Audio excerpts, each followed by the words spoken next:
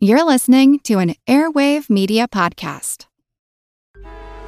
Traffic jams, tailgating, pile-ups. Ugh, the joys of driving. How could it get worse? The federal government wants to have a say in what you drive.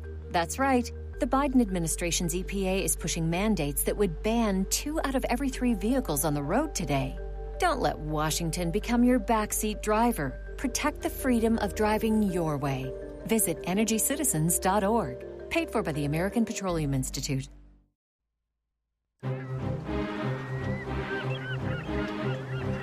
Hello, this is Matt from the Explorers Podcast. I want to invite you to join me on the voyages and journeys of the most famous explorers in the history of the world. These are the thrilling and captivating stories of Magellan, Shackleton, Lewis and Clark, and so many other famous and not so famous adventurers from throughout history. Go to explorerspodcast.com or just look us up on your podcast app. That's the Explorers Podcast. Hello everyone and welcome to History of the Second World War. This is our first episode in our Spanish Civil War interview series. In the decades before the Spanish Civil War, Spain had experienced a very rocky political period. The Spanish economy had been somewhat precarious even before the economic upheavals of the First World War, and the resulting economic booms and busts of that war would set the country up for a tumultuous 1920s and 1930s. There were many different political beliefs present in Spain at this time, and one political ideology that would gain a lot of traction within Spain was anarchism. In the following interview, I chatted with Dr. James Yeoman to discuss why the Spanish anarchist movement was so well supported within Spain, and how the role of anarchist groups both within Spain and as viewed by international anarchists played such an important role in the years before the Civil War. One concept that Dr. Yeoman and I discuss quite a bit in this episode is anarchism. And what I realized after I recorded the interview was that anarchism is perhaps a political ideology that is not widely known. I think if I were to ask most people to tell me what an anarchist believes, the responses would be something close to chaos. I think that's kind of the denotation of the term that we have in modern society. That is not what the capital A anarchism, the political ideology, is, though.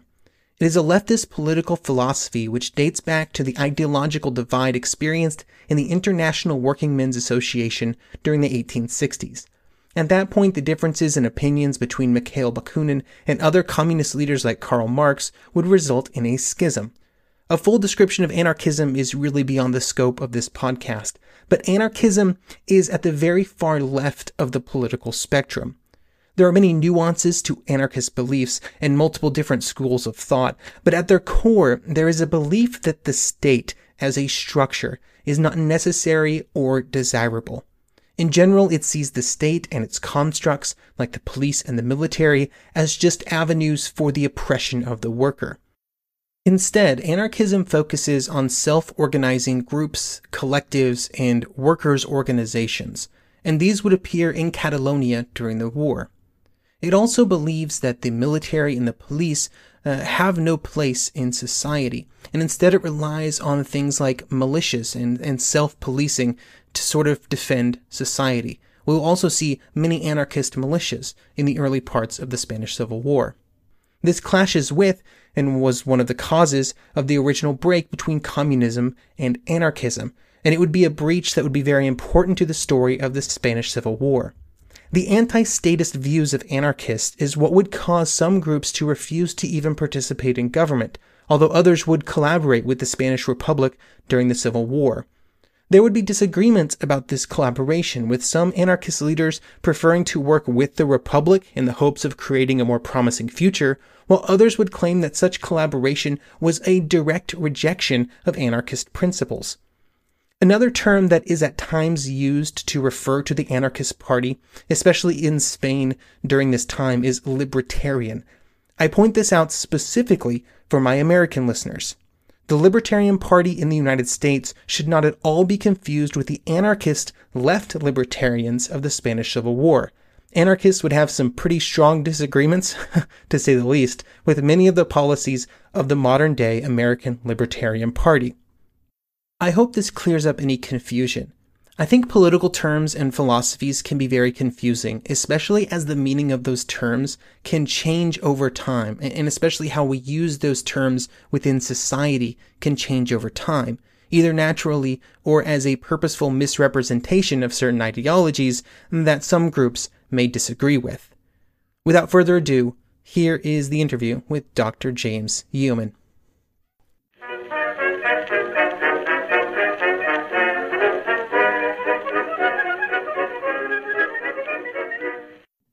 Hello, everyone, and welcome to the Spanish Civil War interview series. Today, I'm here with Dr. James Yeoman of the University of Sheffield. Dr. Yeoman has researched and written about the rise and evolution of anarchism in Spain in the years and decades before the Spanish Civil War. Dr. Yeoman, how's it going today? Good, thanks, firstly. Really nice to be here. Thanks for inviting me onto your show. Okay, excellent. We'll just jump right in here. Anarchism had a strong presence in Spain from the mid-19th century or so. Can you explain how the movement grew and spread in Spain during a period in which I imagine national governments were a bit hostile to the whole idea? Yeah, they certainly were. So I think if we think about anarchism as a political movement and not as a kind of broader philosophy, which sometimes the two get kind of intermingled. If we think of it as a political movement, really we're talking about the mid-19th century. And really, I think it helps to view it as an ideology that stems out of socialism. It's a form of socialism, which people might be more familiar with, rather than this kind of alien kind of, just think of it in terms of a version of that. And there were anarchists involved in what was called the First International, or the International Working Men's Association, of which Karl Marx was a very prominent figure, as was Mikhail Bakunin, who's kind of seen as the Marx of the anarchist movement, if that makes sense, a kind of key figure. And really what anarchists at this point, and you can see this kind of throughout, felt was similar to socialism. They wanted similar ends, an equal society, things kind of held in common, these kind of things. However, they differed from other types of socialists when they had this hostility to all forms of authority, really. They didn't like political parties, they didn't like the church in particular, and they didn't like the state. So they didn't like things which told people what to do, in a sense, which that made them quite distinct within this kind of broader world of 19th century socialism, because they said, no, we need to do this ourselves and we need to do this immediately. We can't capture the state and use it. We need to destroy it. But all of these kind of groups were all intermingled at that point.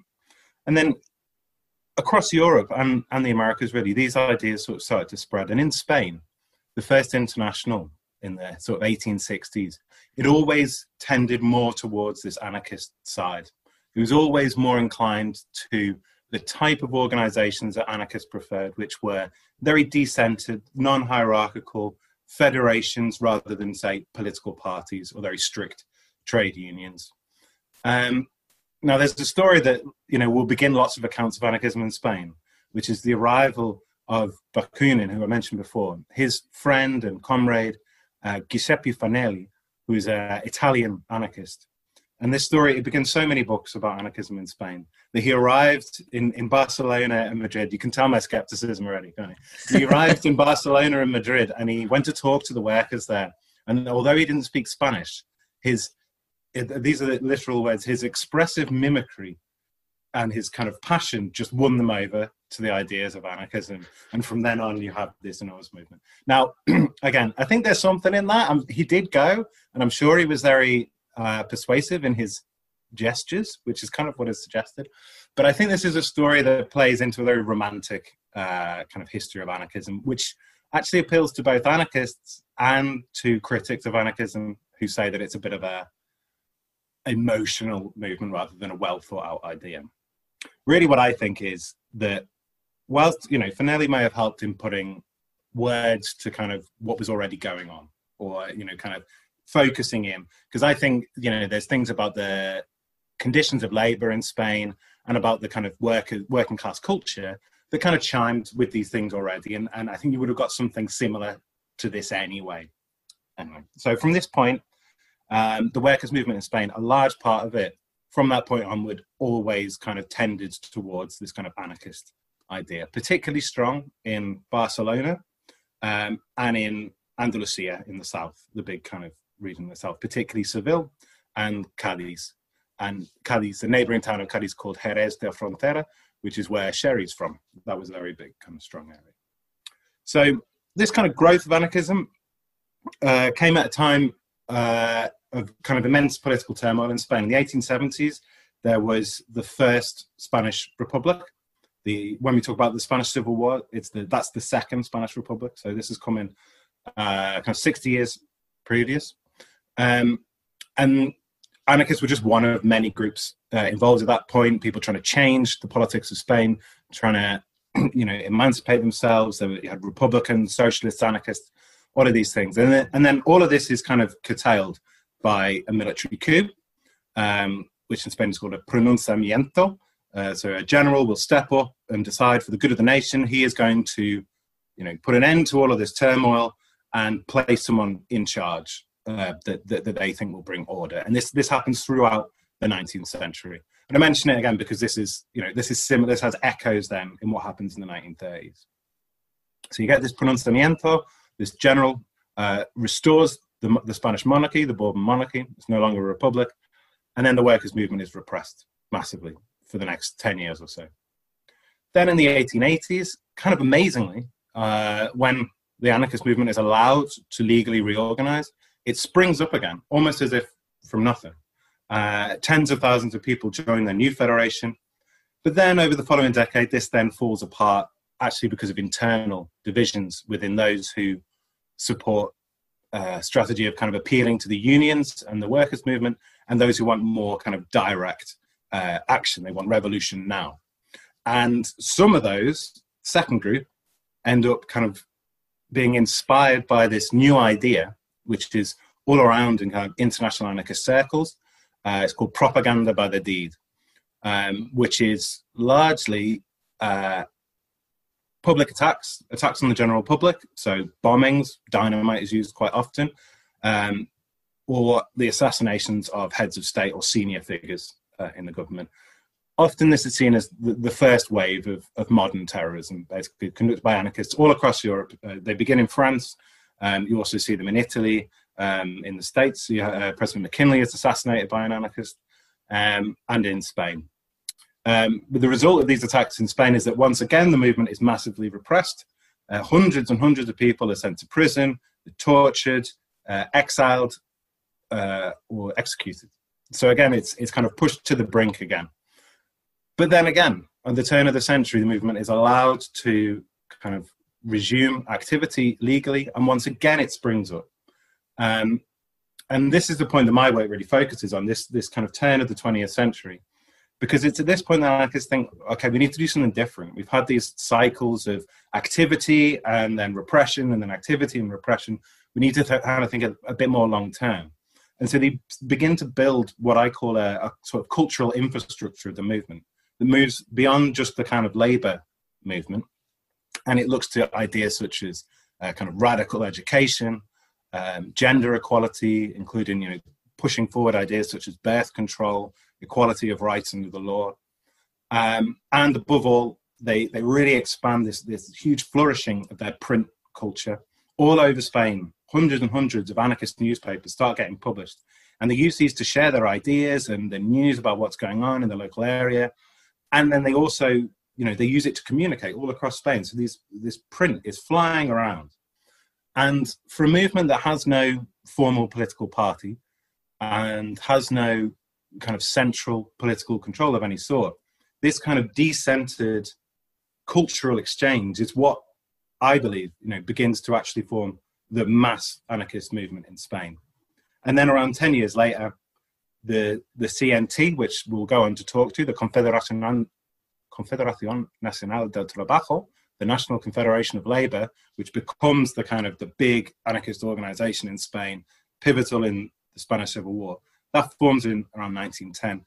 And that doesn't just come out of nowhere. That builds on this kind of cultural infrastructure, as I say, or foundations that are set there in the early 20th century. So that's a very brief kind of whiz through the spread of anarchism in Spain. And then by that point, you've got anarchist kind of groups and, activities and small unions and newspapers all over Spain.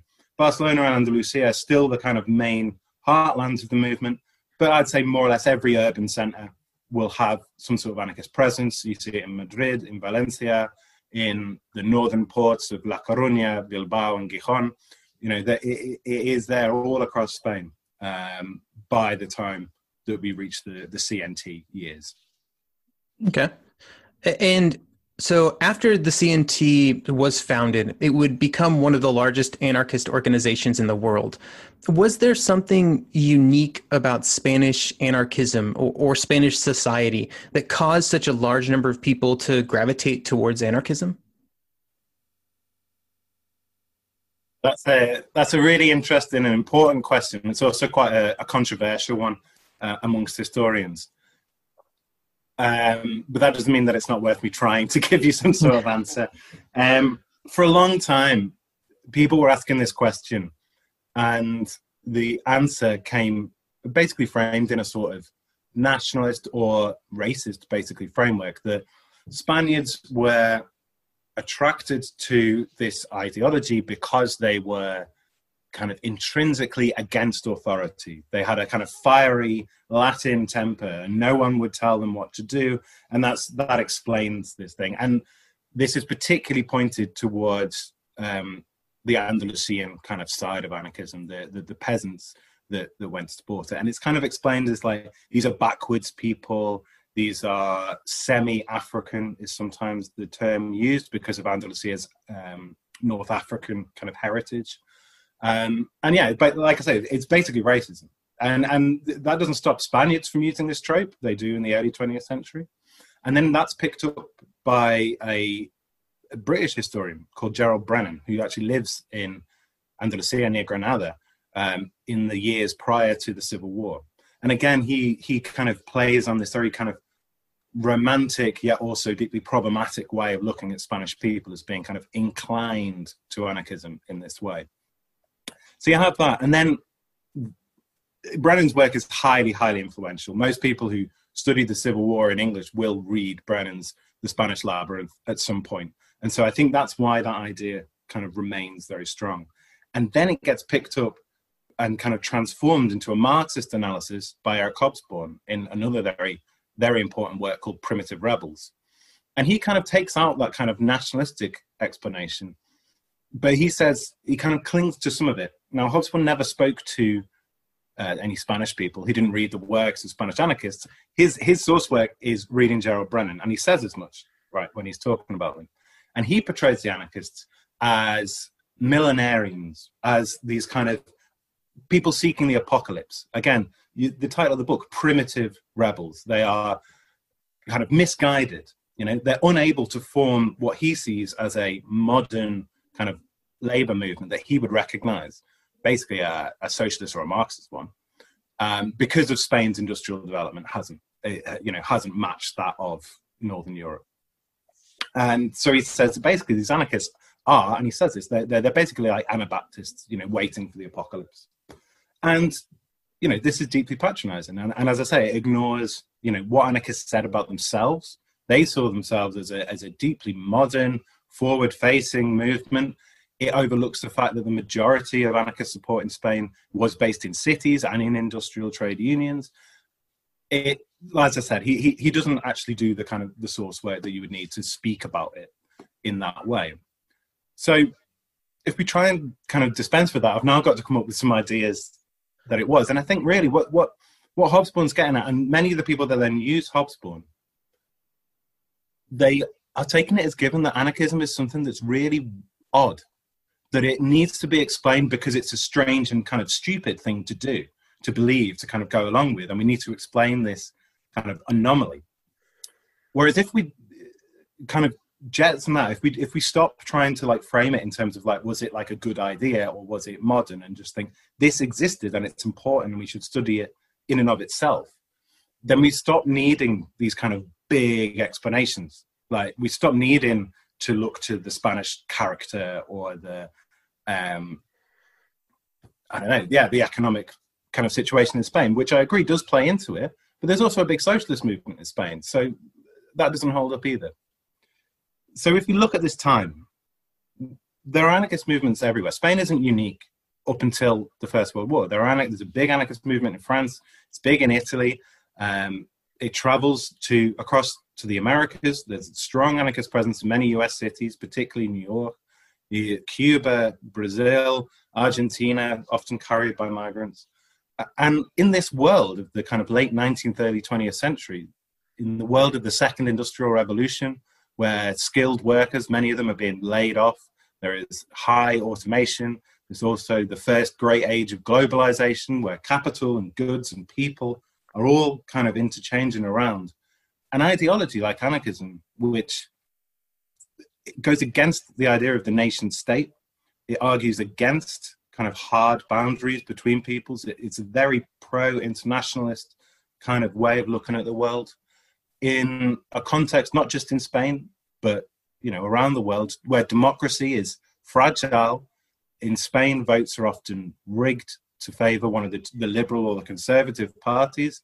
There's not much scope for a kind of democratic socialism. The Socialist Party in Spain, although it has a lot of support, only really makes any electoral gains in the 1910s. In this world, to many people, anarchism made sense. This kind of immediate rejection of what was going on around them, and this idea, you have to go and do it for yourself. And like I say, I think this tapped into what was going on in Spain. Now, I think the idea that right from the origins, anarchism was a presence in the labor movement in Spain. And I think that matters. Now, why that was the case, I think, is an even bigger question. But the fact that they was kind of there first, I think actually means that it then got ingrained in the traditions of Spanish working class. Anarchism made sense to them. It was something that your dad did, or it's something that the guys down the center did. And this kind of longevity kind of gets ingrained. And also, they really, as I mentioned, they really, really make an effort in the early 20th century to expand what they're doing, to not stay within the confines of what they'd always done, to push into things like women's rights, into education of like illiterate people. Spain's got a huge illiteracy rate. They really, they do that direct effort. And so more than this kind of quasi-spiritual, religious kind of appeal of anarchism, I think it's that active work of trying to get it out there. So all of that goes in its favor in terms of how it kind of maintains a support, why there's a support base there. But then looking forward, I think, to something we might speak about, also the context where the CNT gets created. Again, it's not alone. There are other big anarchist organizations across the world at this point, in France, in Italy, in Argentina. But unlike in France and Italy, Spain doesn't enter the First World War. And so the CNT gets a very different context in which to kind of develop. But perhaps that's something we'd like to move on to.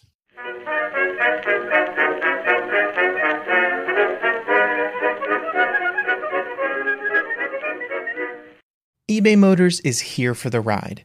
Remember when you first saw the potential? And then through some elbow grease, fresh installs, and a whole lot of love, you transformed 100,000 miles and a body full of rust into a drive that's all your own? With over 122 million parts for your number one ride or die, you can make sure your ride stays running smoothly. Brake kits, LED headlights, exhaust kits, turbochargers, bumpers, whatever your baby needs, eBay Motors has it. And with eBay Guaranteed Fit, it's guaranteed to fit your ride the first time, every time, or your money back. Plus, at these prices, you're burning rubber, not cash.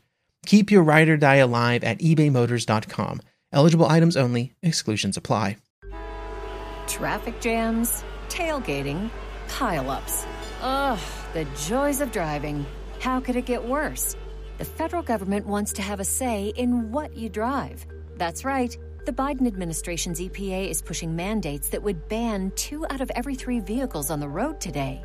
Don't let Washington become your backseat driver. Protect the freedom of driving your way. Visit EnergyCitizens.org. Paid for by the American Petroleum Institute.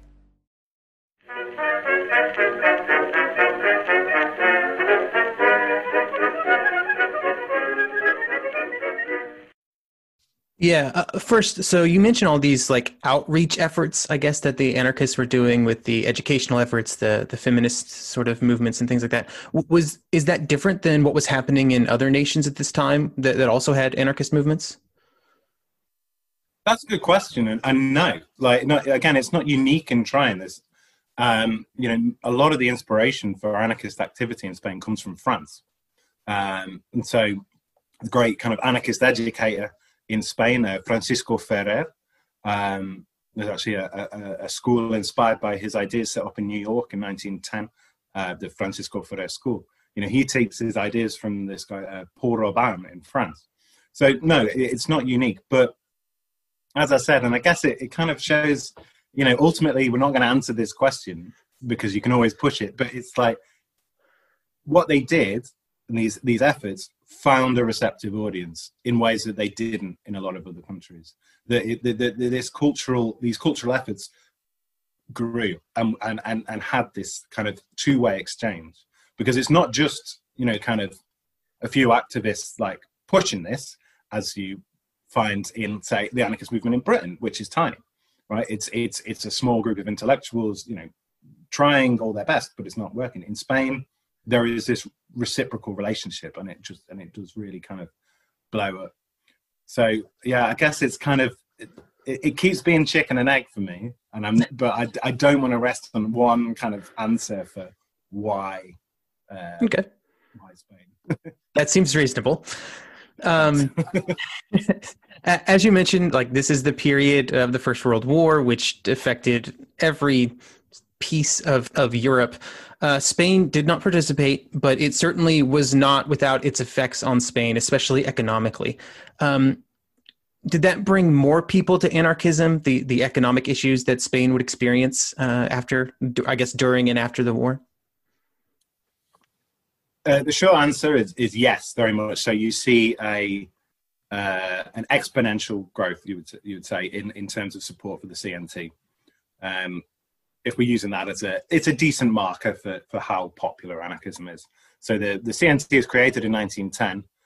It's then kind of created again in 1911. We don't need to go into that. But then it's immediately repressed, immediately closed down. As soon as they declare themselves an organization, the Spanish state says, no, you're illegal. So it's then up until 1914, it's nothing. It's not really a working organization. Then the war breaks out. And as you say, Spain stays neutral. And the CNT is allowed to return as well at the same time in kind of bits and pieces. What's happened to the anarchist movement, though, at this point, is that they have split massively over the question of the Civil War, the First World War. A large section of anarchists will maintain their internationalism, their position that the war is bad, the war is a result of imperialism and capitalism, and we should stay out of it. Like Spain is doing, in a sense. We should, a plague on both your houses. But there is also a kind of a strong contingent, often with some of the more prominent thinkers of the movement, particularly those inspired by France, who go along with the idea that supporting the Entente, supporting the French and British and later USA, that is actually the more morally correct position to take. This kind of ties in again with the international scene. Peter Kropotkin, the great kind of anarchist theorist of the time, he is also, he's pro-France in this regard. And so this causes a big division. What then happens in Spain is they all meet up to try and solve this division. And in classic anarchist style, they get absolutely nowhere with solving that division. But what this meeting allows them to do is to actually put them all in the same room together for the first time in years. And that's when they decide to reform the CNT. And the CNT quickly then becomes dominated by this neutralist group, the people who say support for neither side in the war. And they can have this position because Spain is neutral. In other countries, the First World War shatters socialist and syndicalist movements. In France, there's CGT, the big kind of the syndicalist union of France, which the CNT models itself on. That comes out in support of the French war effort, and as a result, completely falls apart. Whereas in Spain, the CNT has this opportunity to take this morally correct neutralist position, and it stays intact. Then what you have in Spain is enormous economic upheaval. Spain starts supplying both sides in the war with weapons and with other kind of materials that it can provide. And we've mentioned before, Spain's very uneven economic development in comparison to Northern Europe. And this causes huge booms and then busts in the Spanish economy. Cities like Barcelona have huge influxes of migration, internal migration from the south, and really expand in terms of size. There's this massive of people, as you say, Spain is out of the war kind of in a military sense, but it's very much bound up with the war in an economic sense. And inflation skyrockets while wages stay the same. There's enormous labor unrest in 1917, inspired in part by the Bolshevik Revolution, but also because of Spanish kind of economic concerns. And CNT membership skyrockets, and you get, by the 1919 Congress of the CNT, they are claiming the support of around 800,000 affiliates in a country of 20 million. So this is a real kind of high point for the movement, and they're seen as, they pioneer these massive strikes in Barcelona at this point, completely shutting down the city's energy system and so on. And so that's when you can really start talking about anarchism in Spain as being, really quite exceptional in the world in terms of its strength, which is a position that it then maintains right up until the Civil War. So is there a feeling in Spain at this point that, among these people that, like, hey, we are now like the vanguard of this movement internationally? Yeah, they are aware of that, which does cause problems with their kind of international, comrades, because again, being good anarchists, no one likes anyone kind of dominating anything. But then you look at the material reality, and it is that the CNT can say, well, at an international congress, for example, well, we're speaking on the behalf of almost 1 million people, and you, British delegate, are speaking on behalf of about 40 people. So, there's probably more anarchists in Spain at this point than in most of the rest of the world combined. Yeah, and they are aware of it, and it does cause, frictions. But also, I mean, as you can imagine, 1917 and then the following years of the Russian Revolution are causing all sorts of turmoil in the international left. These distinctions, in fact, between who's an anarchist and who's a socialist, who's a communist, they were blurred anyway, but people just start kind of, going all over the place. Anarchists are initially very supportive of what's going on in Russia, but then generally sort of turn away, and there's all sorts of flux. So you're right to say that, there is a sense of the CNT by 1921, 2 is starting to look like really the only kind of viable mass anarchist organization. The Fora in Argentina, which would be a similar sort of size, has started to break apart by this point. So yeah, but then also we don't need to talk about it in depth, but then we have another of these pronunciamientos or military coups in 1923. Partly a response to the mass labor unrest in Barcelona and this kind of street war that's going on between anarchist militias and gangs hired by employers, and they're kind of shooting each other in the street. And again, we get this kind of, from the Spanish right, this feeling of chaos, the need for someone to come and step in. And then you get General Primo de Rivera step in, and we have another 7-8 years of military dictatorship. So the CNT is once again kind of banned, made clandestine. So really then, the world looks bleak, I guess, for international anarchism in that decade. Mm-hmm. So you mentioned this new government is formed, but then around 1931, I think the Second Republic is formed. Was, coming out of what they experienced in the back half of the 1920s, what was the reaction among the CNT or the Spanish anarchists to this new republic? That's a really good question. Again, it's so through the 1920s, through this dictatorship, which Primo de Rivera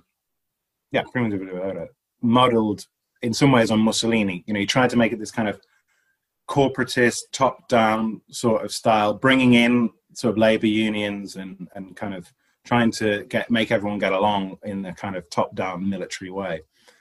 And in that is included the socialists. The socialists, trade union are included in the government in some places, but the CNT isn't. So they have been on the outside, and they're also quite embittered towards the socialists, even more so than normal, but who they see as kind of being sellouts. So there is that skepticism. There is a kind of ingrained skepticism within anarchism when the Republic is declared. In theory, anarchists should be saying all governments are as bad as one another. It's just a different form. But it would be a lie to say that anarchists weren't out in the streets celebrating like hundreds of thousands of other Spaniards when the Republic was declared. And the CNT actually plays a very interesting role at this point and through the Republic. Because again, in principle, anarchists in Spain have always called for their members to abstain from elections. It's a farce. It does more damage than good. Don't do it. You're a mug if you do. But through the major elections during the Republic, there are three. 1931, they don't put out their Don't Vote campaign, which is about as close as they can get to endorsing vote for your socialist or Republican candidate. And so, it's seen by many as a sort of tacit approval. Now, then there is this big question within the CNT. What do we do in relation to this new government that has been set up? What do we do? How do we operate in relation to the Second Republic? Do we, and this is where one branch of the CNT, the more trade union orientated side of it, the more they're called kind of gradualists. They look to do incremental change in a way. I mean, they're still anarchists, so they're still quite, we say they're gradualists. They're still probably more radical than any kind of trade union you can imagine at the moment. But compared to some of their comrades, they're seen as the moderates.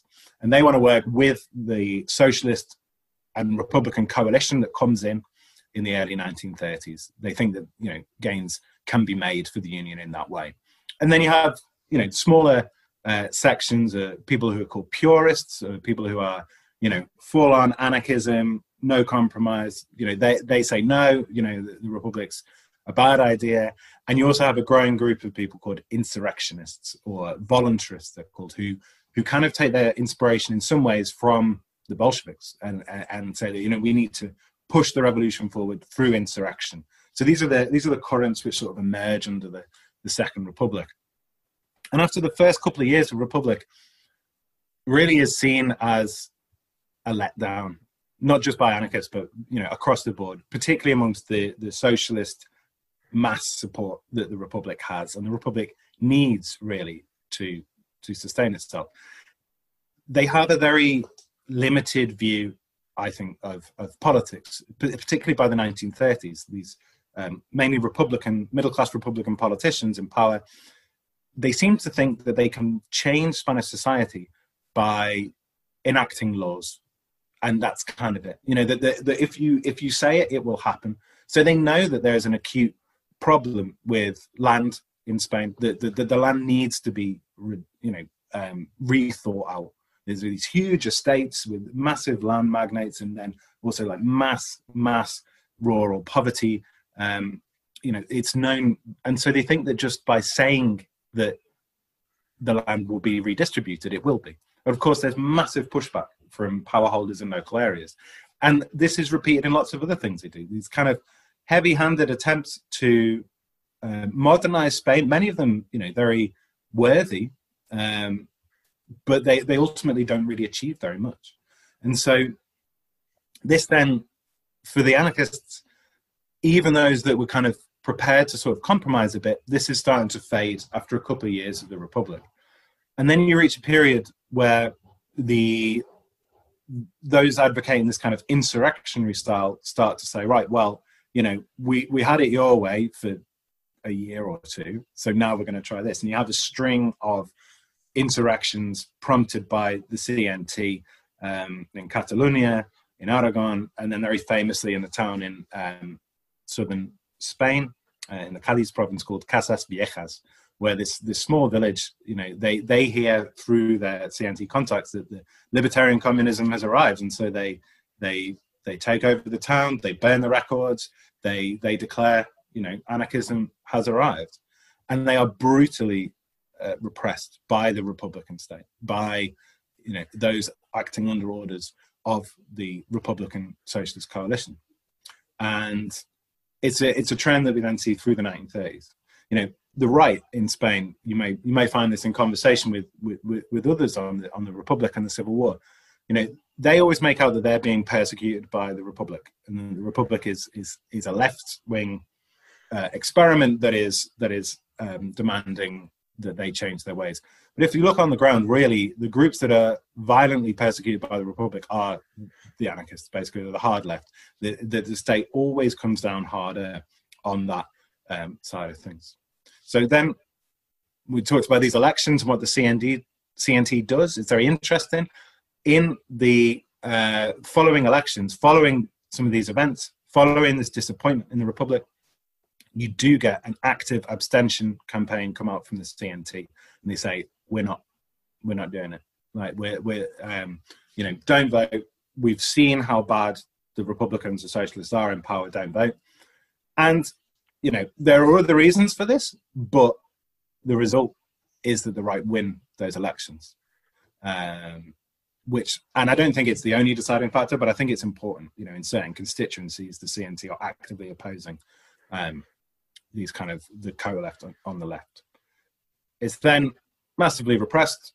Following a further insurrection in Asturias, which you may be talking about with other people. I won't go into it in too much depth here, but anarchists are involved in the Asturian Revolution of 1934, and really after this, the left of all different shapes and sizes in Spain is repressed by the kind of the right-wing government in Spain.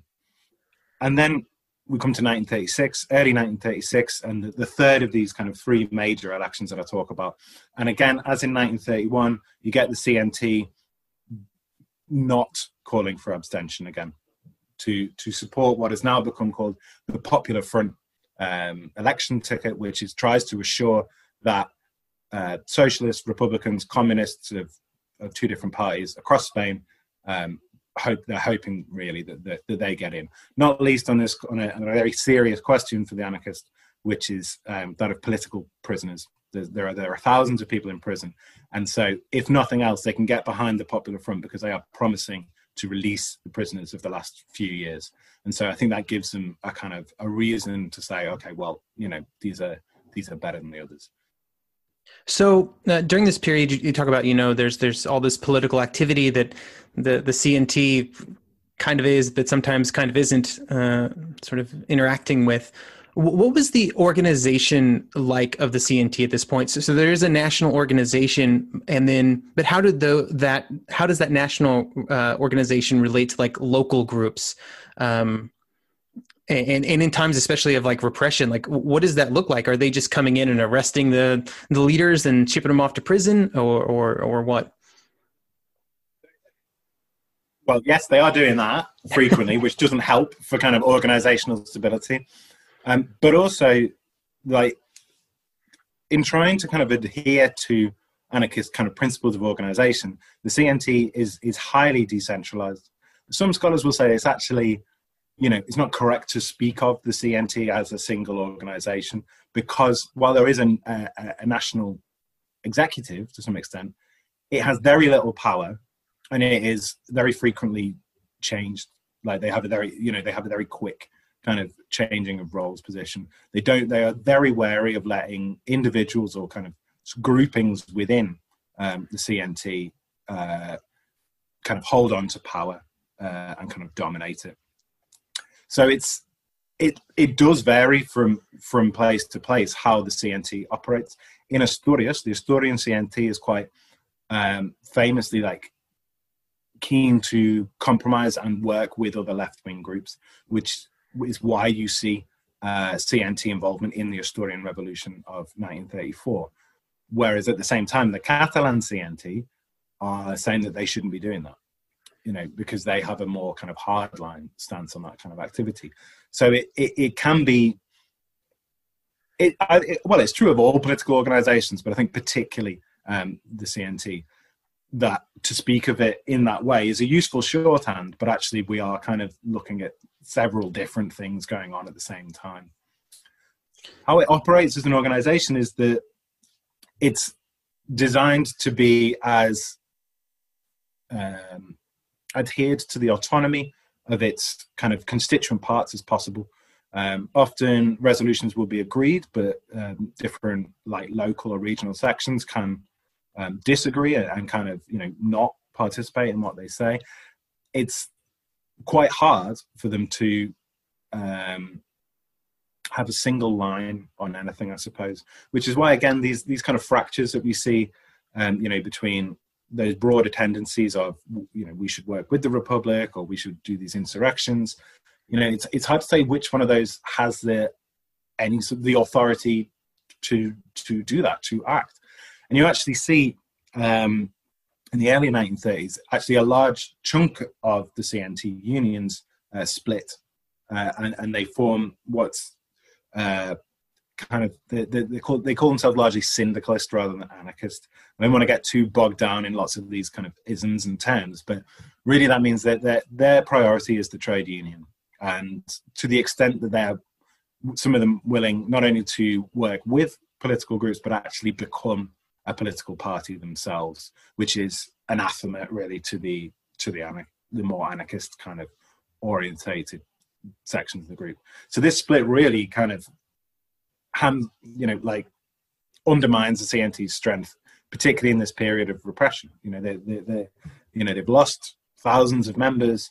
They're being repressed. It feels like one of these dark kind of periods for anarchism.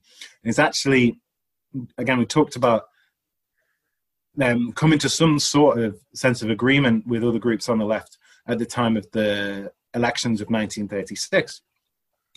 Also, this kind of reconciliation happens within the anarchist movement at this point as well. That the groups that have left actually come back in the spring of 1936, which I think actually plays into a broader context of Spain in general. Not to say that the civil war is inevitable, but you definitely see lots of groups kind of picking their side in a way. They're putting aside earlier differences to see the larger picture, because I think it is clear to a lot of people that some sort of major reckoning is coming.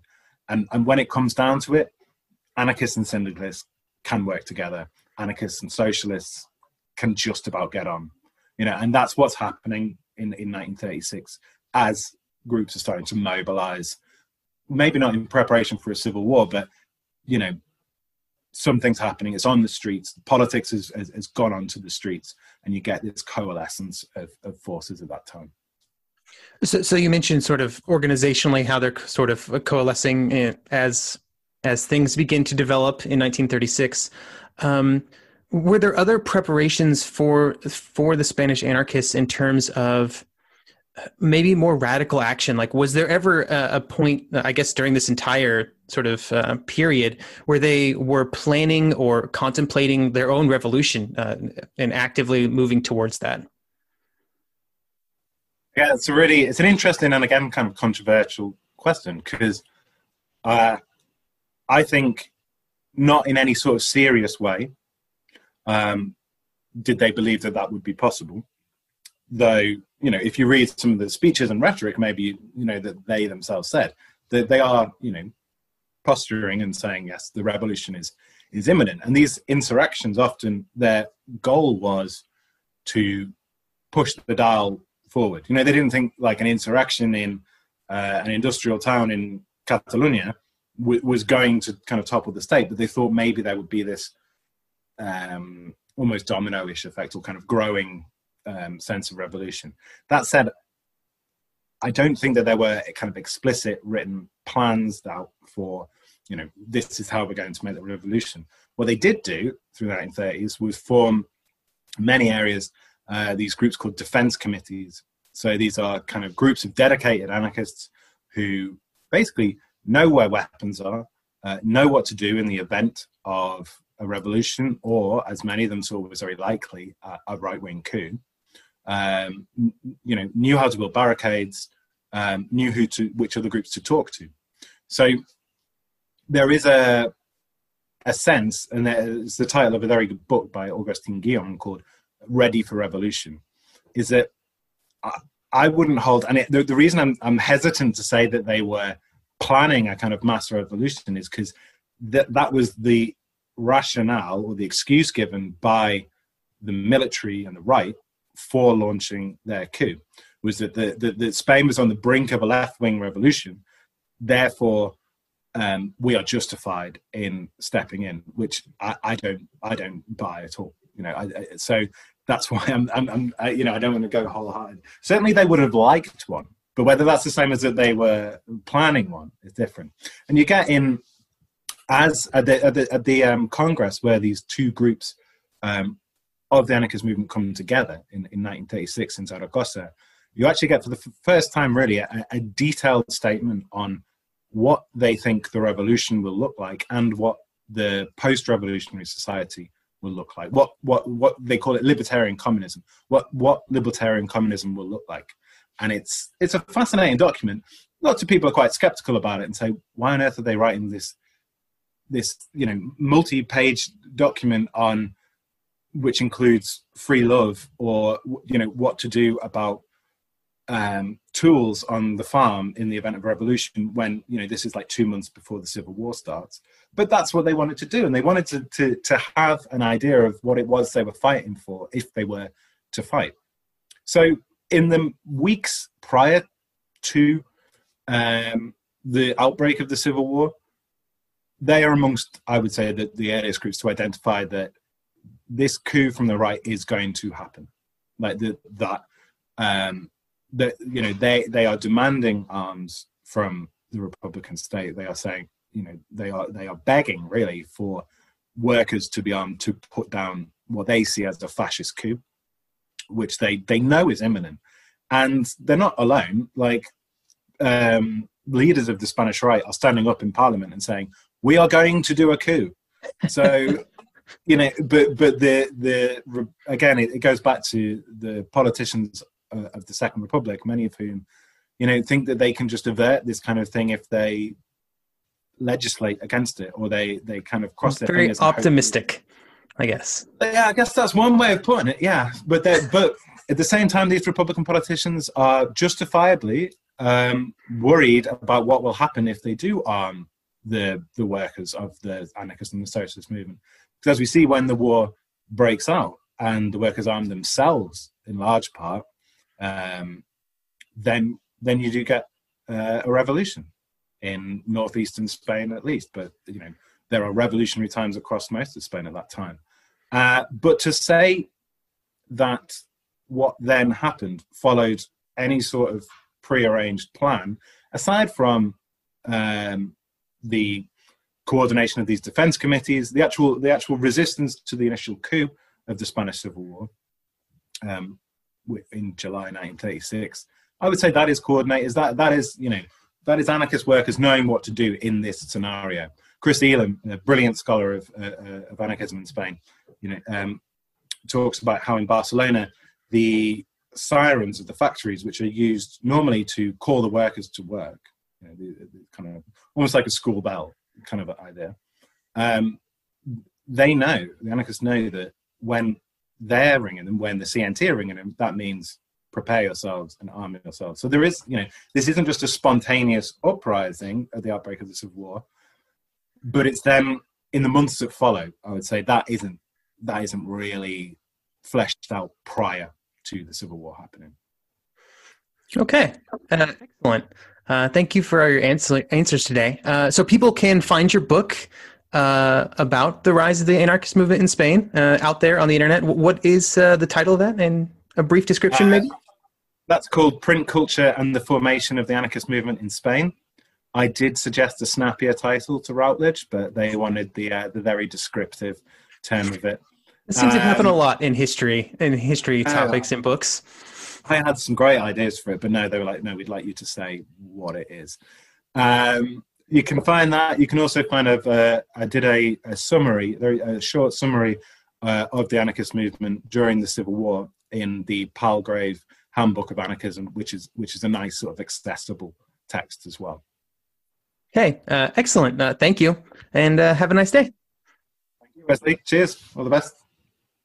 If you would like to read more of Dr. Yeoman's work, I've put a link in the show notes that will redirect you to my site where I've listed out some of the things that I read from Dr. Yeoman to prepare for this interview.